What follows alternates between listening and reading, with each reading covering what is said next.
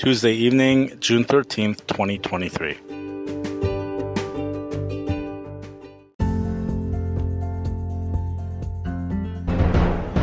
You are listening to Weather with Enthusiasm.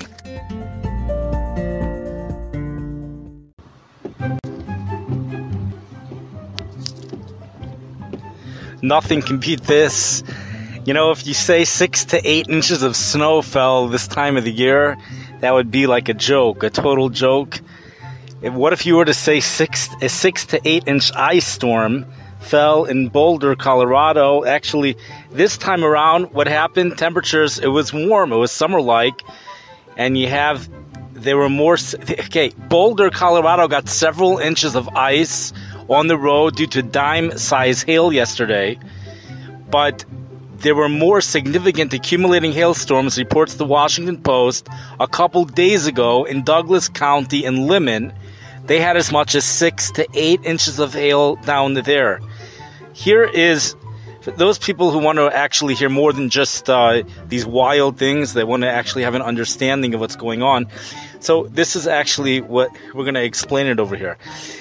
You see, the freeze level yesterday was 13,000 feet. That's okay. That's very high up into the atmosphere. Generally, they say every 1,000 feet you go up, the temperatures drop about 5.6 degrees, I believe it is. So you're going 13,000 feet up. So I think it's every 5,000. I have to look back on it.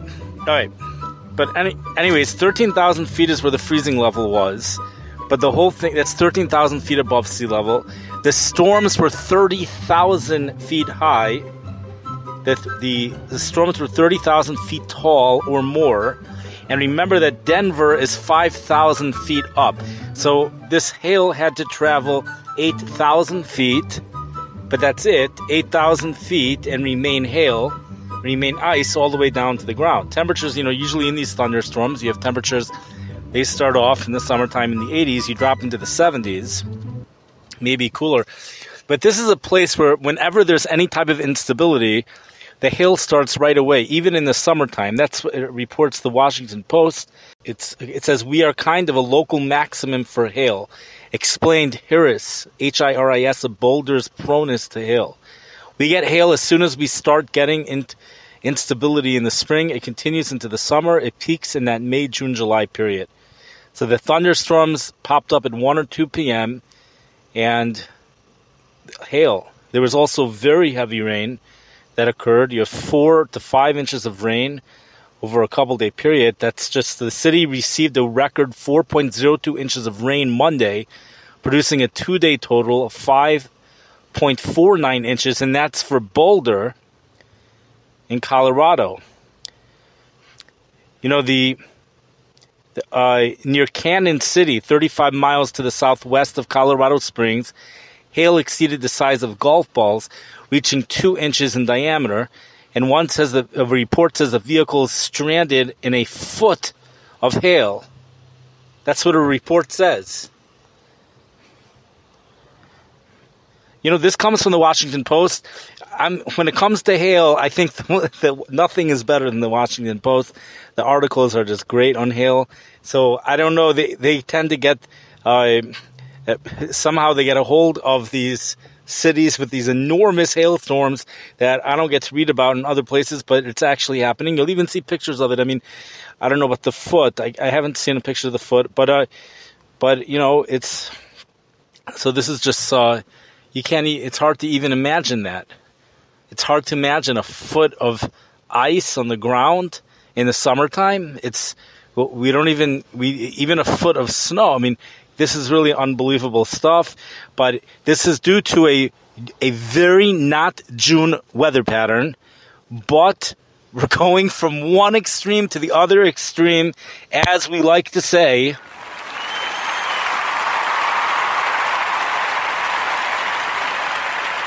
And I know the crowd is very happy, especially happy, because the next extreme that we're going to is head first into summer on the highest level you can imagine. Texas, which has had this cold pull of air with powerful jet streams as if it's March, as if it's nowhere near summer. It's all over with. We have a dome of heat that comes in. The Washington Post again reports that there's no end to the heat in sight. That must be referring to South Texas, because Dallas, Texas, the National Weather Service over there, is not willing to go past the beginning week next week. There might be a cool down on the Red River that on Sunday, which is the borderline of Oklahoma and Texas due to thunderstorms. So it's not a real cool down. It's like a thunderstorm cool down. And then the heat continues into early next week. That's what the National Weather Service says. But apparently the Washington Post reports, and I think they get it from the National Weather Service, there's no end to the heat in sight. Probably that's referring to places south of Dallas. If you saw yesterday's screenshot, showed a temperature, a high of 112 degrees. That's not for Dallas. Dallas is about 10 degrees cooler than that. High temperatures in the low hundreds. You know, the heat starts in Dallas on Thursday, but temperatures already yesterday for Brownsville in the mid-90s. We reported earlier today that a lot of the initial solar insolation went towards evaporating whatever wetness there was in the soil, says the National Weather Service. Therefore, highs were only in the mid-90s, really lower to upper 90s. There were some spots in the upper 90s, but also, therefore, the computer models were giving you numbers as if there was no moisture in the soil. So according to those computer models, the solar insolation was going completely to heat up the temperatures. It would be on cracked grounds, so temperatures were much higher, but forecasters intervened as they should, and they came out with accurate forecasts. But as time goes on, we're going to see that moisture, says the Brownsville National Weather Service, that moisture is going to evaporate from the soil, plus the dome of heat will be strengthening, plus the dome of heat is going to move right over that area. So things are really going to heat up. The cities which are not going to hit 100, that's because the energy is going towards high dew points instead of temperatures. So the heat index will be exactly the same no matter where you are. Pretty much exactly the same. 112, 107 to 112, perhaps some locations higher, no matter where you are. The question is, will the temperature be 107 to 112 with little humidity, or will in Galveston, Texas, you'll have highs in the upper 80s, but the heat index also 107 to 112. It happens to be really cool how it works out like that, that if the amount of energy, if you want to know how much energy is in the atmosphere, heat index turns out to be a more accurate expression of this, more accurate way to measure this than the temperature or the dew point alone. So of course, the heat index wasn't made for that type of a measurement. It was made to tell you what it feels like to people when the winds are 5.6 miles an hour. But it turns out that the heat index could be used for that as well. And that's what we're going to see happening in Texas. Thursday is really when Thursday for Houston, but Friday really, once you get into Dallas, you might have to wait till Friday. And we still have... St. Louis is still, we know that summer heat will be in the St. Louis area as well, but this type of heat is nowhere near there. They're out of the woods so far. They're out of the woods, unlike last summer. Last summer, the dome of heat went head first into St. Louis. This year, we're in Texas. There have been years where it stayed in Texas almost the entire time.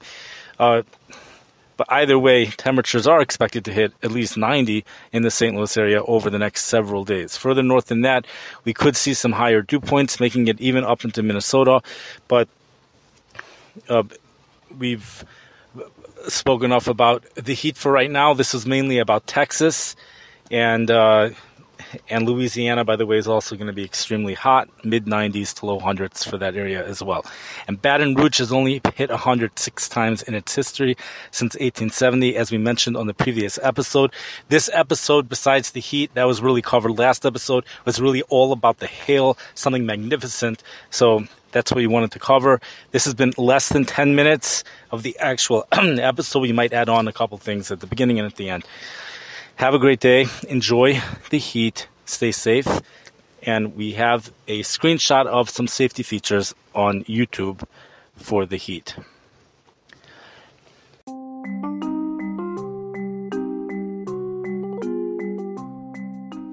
You've been listening to the podcast Weather with Enthusiasm.